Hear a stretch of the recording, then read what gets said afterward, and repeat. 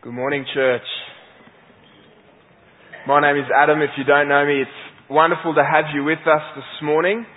If you do decide that you'd like to sign up to serve and join a service team here, then you can place that form that you fill out just in the silver buckets. There's one at that door there and there's one at the exit as well. So we've tried to cover all the doors, which means you can't walk out without seeing one of those buckets. Just kidding.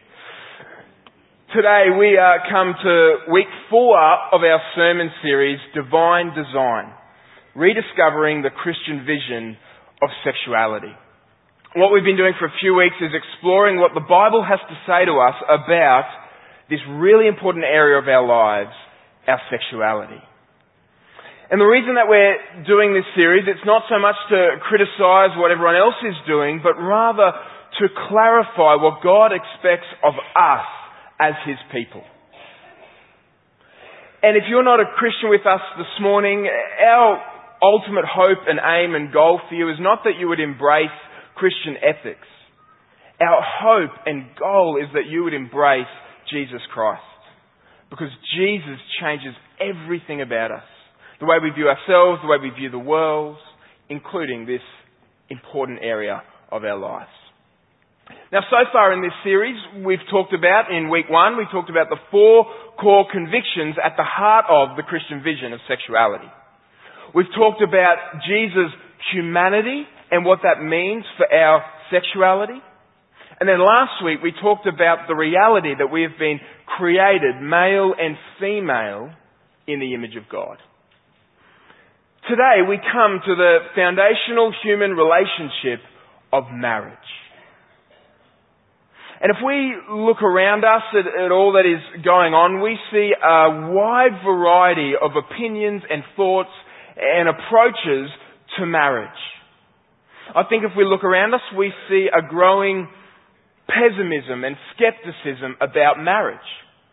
In fact, according to all the statistics, we are in our day and age marrying less, marrying later.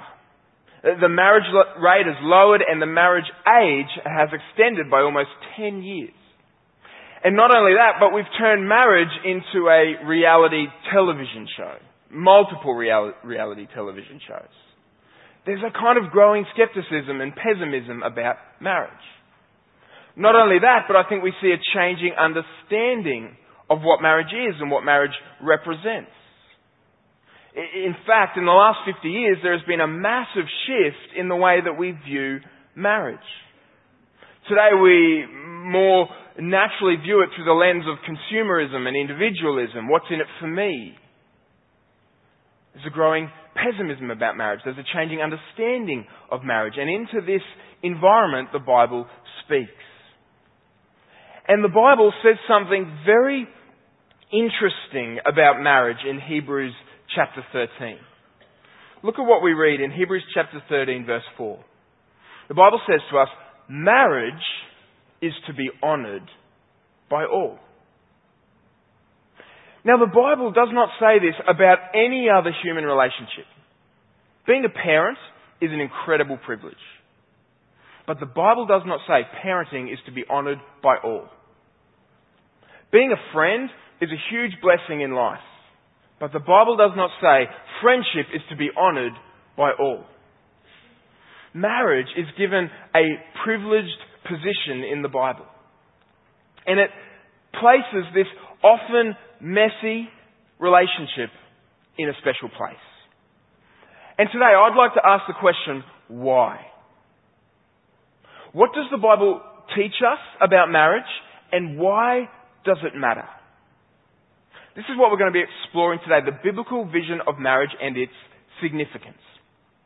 Now maybe you're wondering at this point, or maybe you've heard this objection before, but maybe you're thinking, well, why should we listen to the Bible? I mean, the Bible itself seems pretty confused about marriage.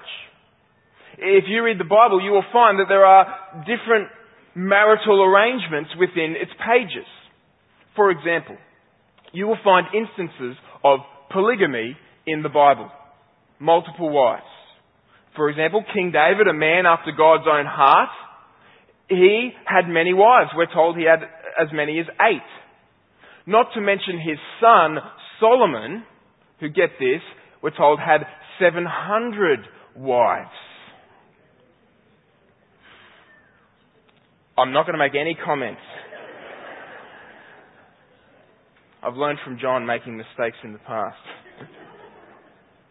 Now, some people wonder, well, why shouldn't polygamy be considered part of the biblical definition of marriage if we're talking about a biblical definition of marriage? Well, here's the answer, and this is key.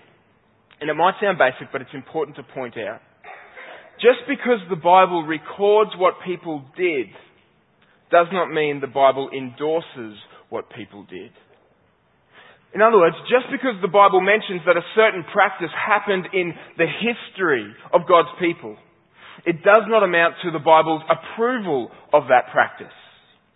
See, the Bible is not primarily a record of good examples for us to try and emulate, to copy. The Bible is a record of a very good God rescuing a very sinful humanity. And there are a number of instances in the Bible where we, sinful humanity, get it very, very wrong. And this is why, if we want to understand what the Bible has to say to us about marriage, we need to go back to the beginning. We need to go back to the account of creation in the book of Genesis. And what we see there is that marriage is not something that we came up with. Marriage is not something that we invented. Rather, marriage is something that has been given to us by God. And because God has given it to us, we don't get to define it, but God does. In fact, one scholar says it this way. It says, marriage is not a human invention, it is a divine revelation. It was given to us at the beginning of all things. We might not always live up to its true grandeur. None of us does so perfectly. But we have no right to redefine it, and we have every reason to revere it. Now, I know that we approach this particular issue from all different kind of situations and circumstances and backgrounds. Some of us are here this morning and we're single, and we wonder what this has to do with us. Others of us are in a relationship, but we're not yet married, and perhaps there's longing in our hearts. Others of us are married and we're flourishing. Our marriages aren't perfect and they're not easy or simple, but they're rich and they're deep and they're life-giving. Others of us, we're married and we're floundering. We really thought that our marriage would be different to what we're experiencing right now. We're walking through some incredible disappointment and hurt and guilt. And we honestly don't know if we can or even if we should hang in there. For others of us, there has been some serious betrayal in our lives. There's been broken promises, broken trust, and broken relationships. I know that we all come to this issue from different backgrounds and in different situations. And the reality is that I can't address every single one of us in here this morning. But what we can do together, what we can do as we seek to honour marriage, is we can seek to understand God's design of marriage and then walk together as the people of God in applying its implications in our lives. So with that being said, let's turn in our Bibles to Genesis chapter 2. We'll be reading verses 18 to 25, but while you're turning there, let me just give you a little bit of the context. Now, if you know the story, you know that in Genesis 1, we read about the creation of the cosmos. God creates the world and He creates humanity. And when we read it, we see that it is a story filled with grandeur and beauty and significance. And so when we get to the end of chapter 1, we're almost left wondering, well, what's next? What could possibly follow the glories of this first chapter that we read in the Bible? And it's almost surprising, almost shocking, that as we open up to chapter 2, it begins to tell us about the very first wedding ceremony. The Bible moves from this kind of cosmic majesty in Genesis chapter 1 to this almost everyday common reality in Genesis chapter 2. And this really should lead us to ask the question, well, isn't marriage a little bit out of its depth here alongside the creation of the universe? Or does the Bible see marriage a little bit more significantly than we typically do? Let's have a look at these verses and find out. Beginning in verse 18 of Genesis chapter 2. Then the Lord God said, "It is not good that the man should be alone. I will make him a helper fit for him." Now let me just stop there because I know that there's a word in that verse that has some baggage. Now, here we have God about to create woman from man, and he describes the woman as a helper. Now let me be very clear, this cannot and does not imply inferiority. Now how do we know that? Because the very same word is applied to God in the Bible. God is at multiple times described as our helper. And so this is not God saying, I will make man a servant. I will make him someone who will make his dinner and clean his clothes. That's not what's going on here. This is God saying, I will make man a complement.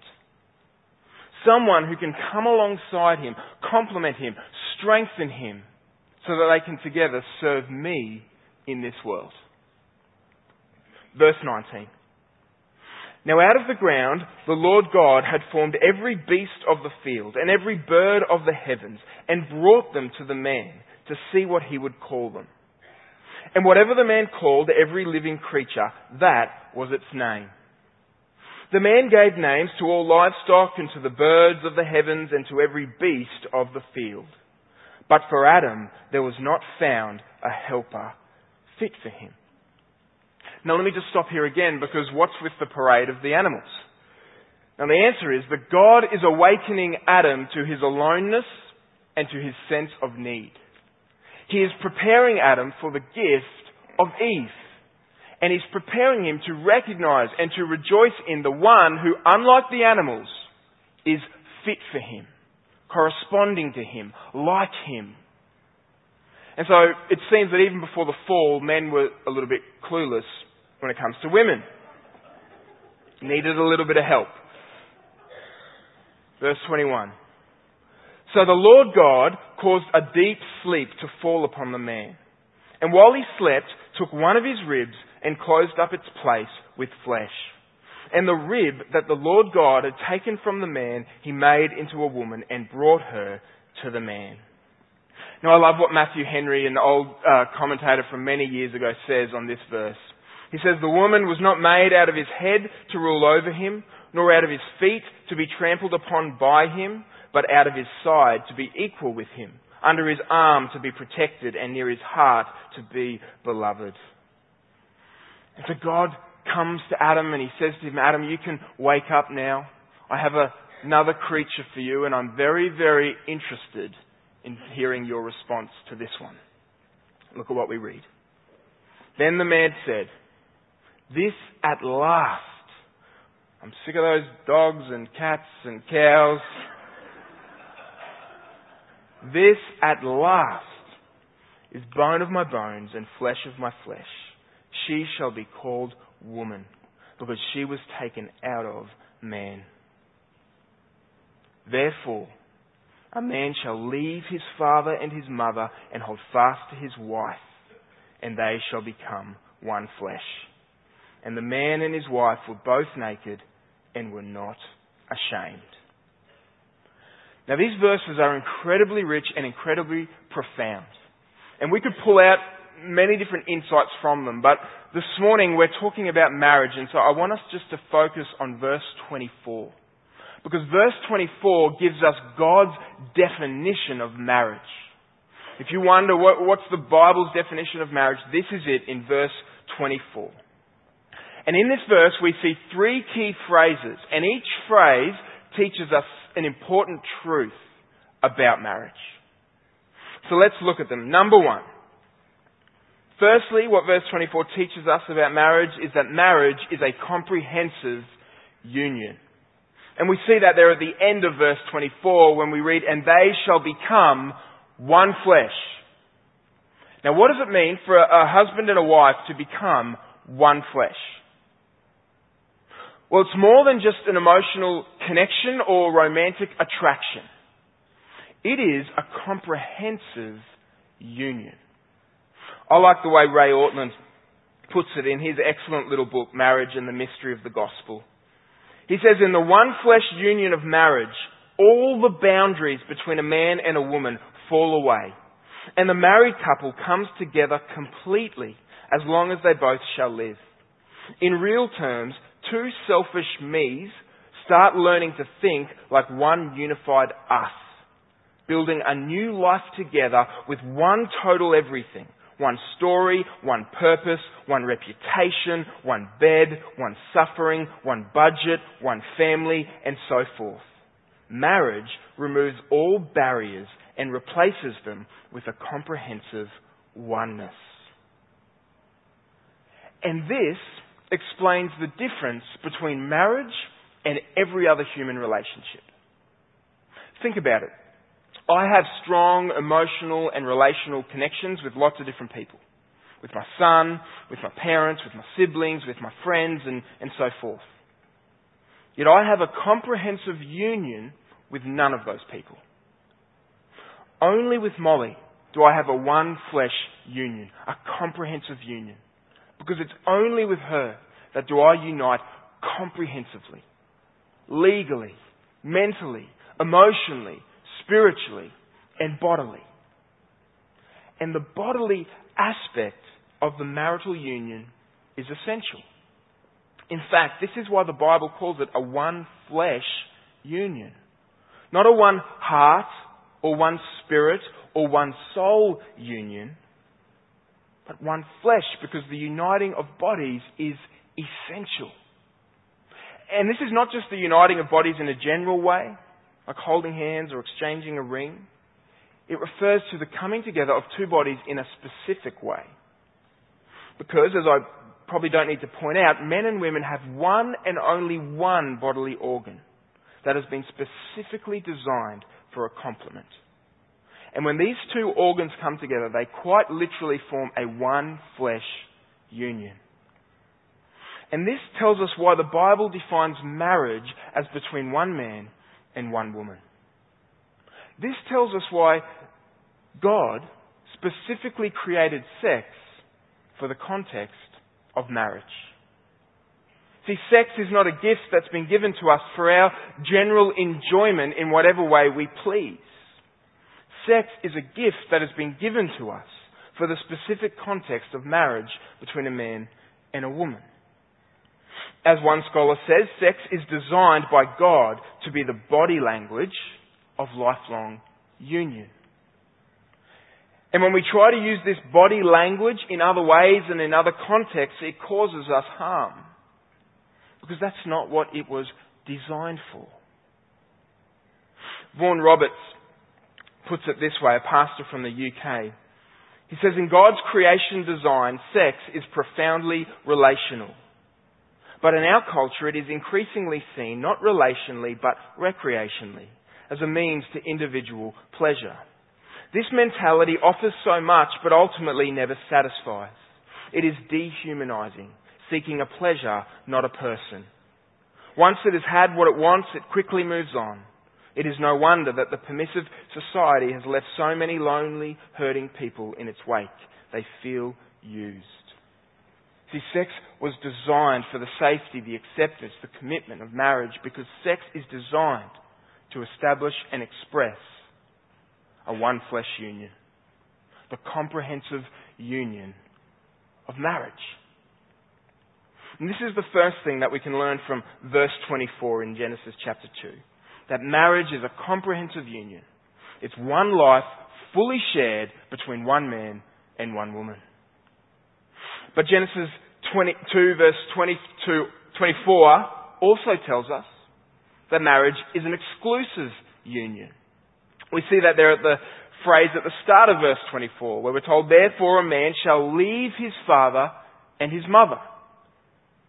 Now, this obviously doesn't mean that a bride and a groom should end all contact with their parents. This is not permission for you to cut off the in-laws. Sorry. Now, the point of the phrase is that when a couple gets married, they make a decisive break from all other people and all other relationships. They enter into a relationship that is just between the two of them. It does not include any others, not even parents. It is exclusive. This is why the vows that a married couple often make on their wedding day will include, usually, the promise to forsake all others. Or as Ray Ortlund puts it again in his book, marriage puts a barrier around a husband and his wife and destroys all barriers between them. They belong fully to one another and to one another only. And again, the bodily union of a man and a woman is essential to this. Because the physical act of sex is a visible symbol of the exclusivity of the marriage relationship. Let me say that again. The physical act of sex is a visible symbol of the exclusivity of the marriage relationship. Because when a man and a husband and a wife unite their bodies sexually, there are only two people involved in that act. It's a physical, visible way for a husband and a wife to say to one another, I give myself to you, I belong to you, and only to you. And this helps us understand some of the Bible's other commands regarding marriage.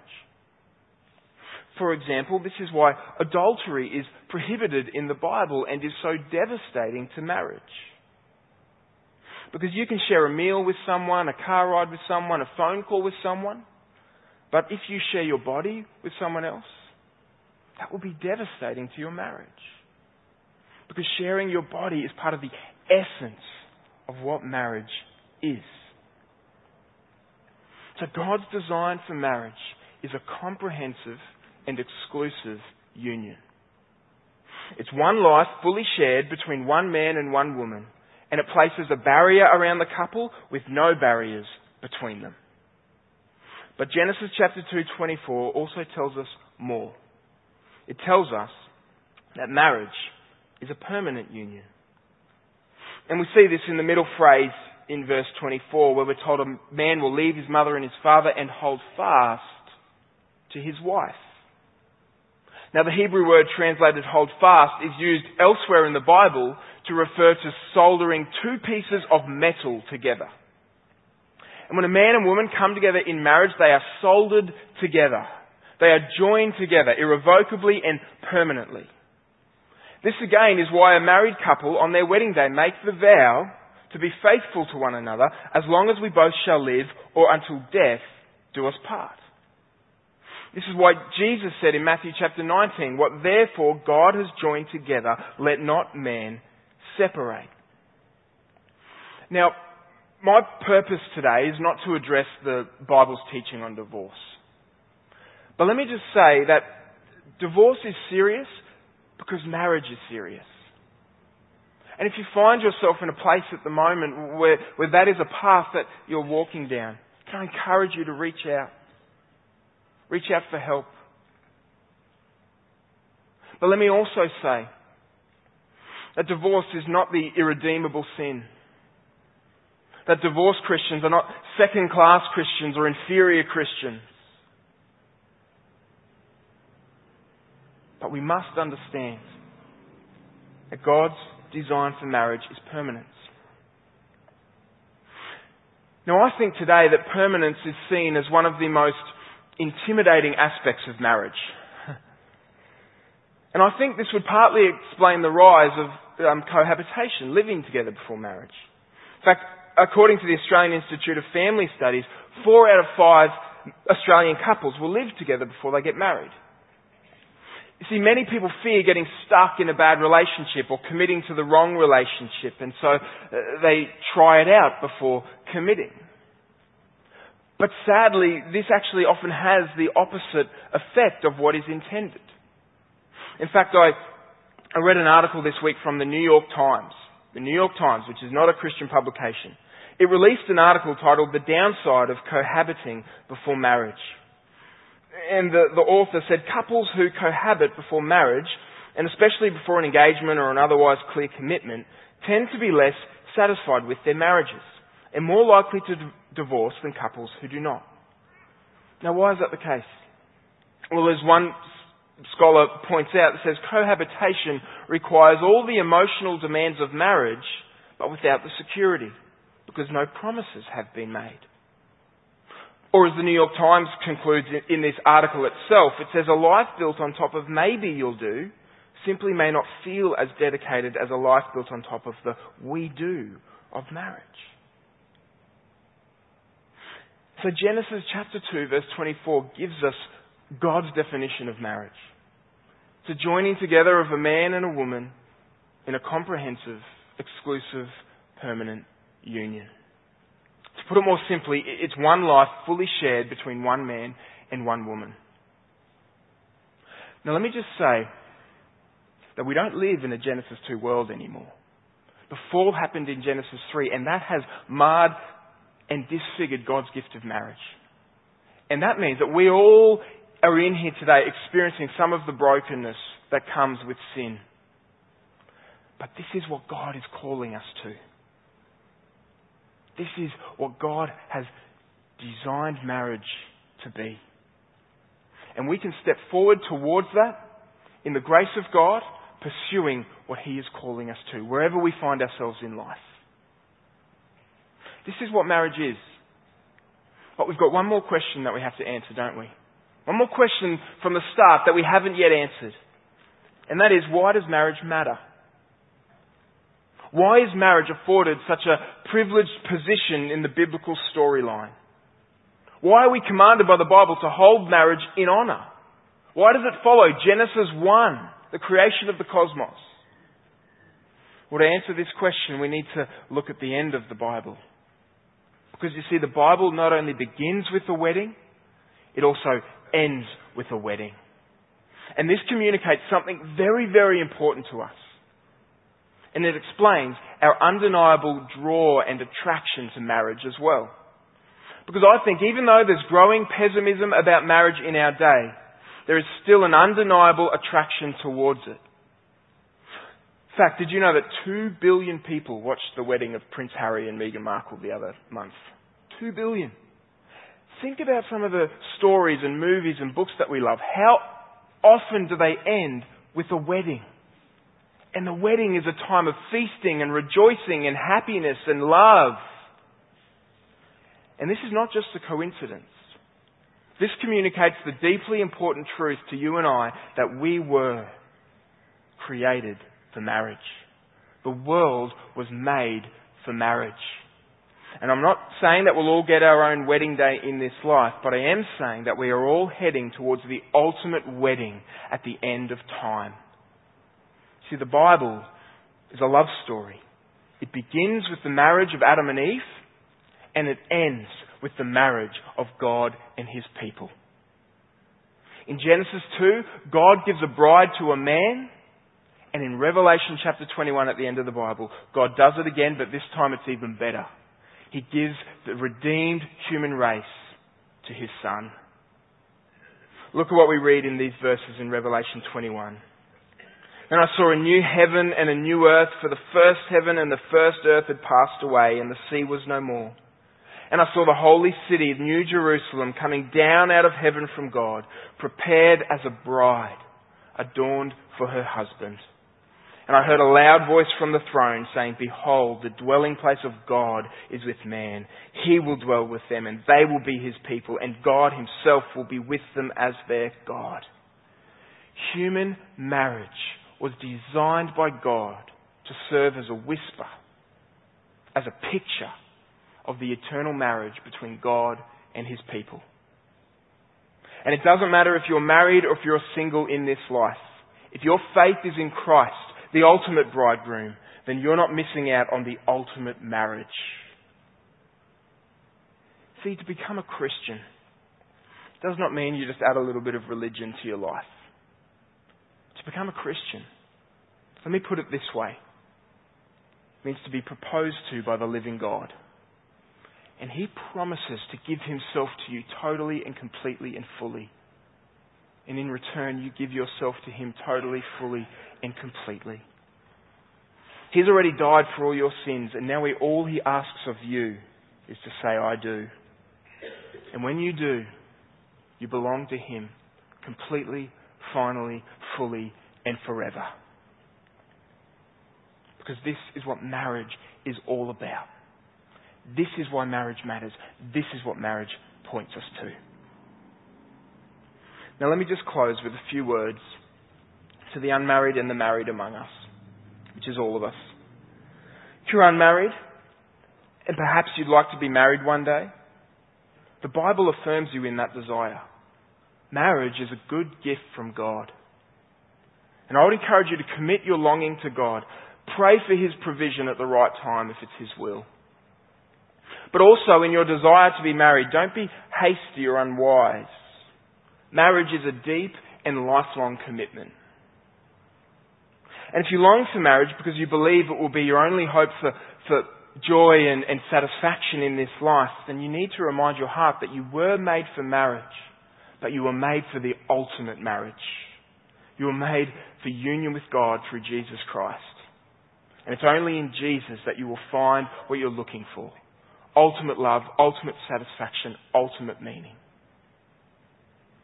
To those of us who are married, if a marriage is going to remain healthy and strong over many years, it's going to need time and effort and prayer and tears and commitment and community. Don't take your marriage for granted. Give time and attention to one another. And express your love both physically and with words.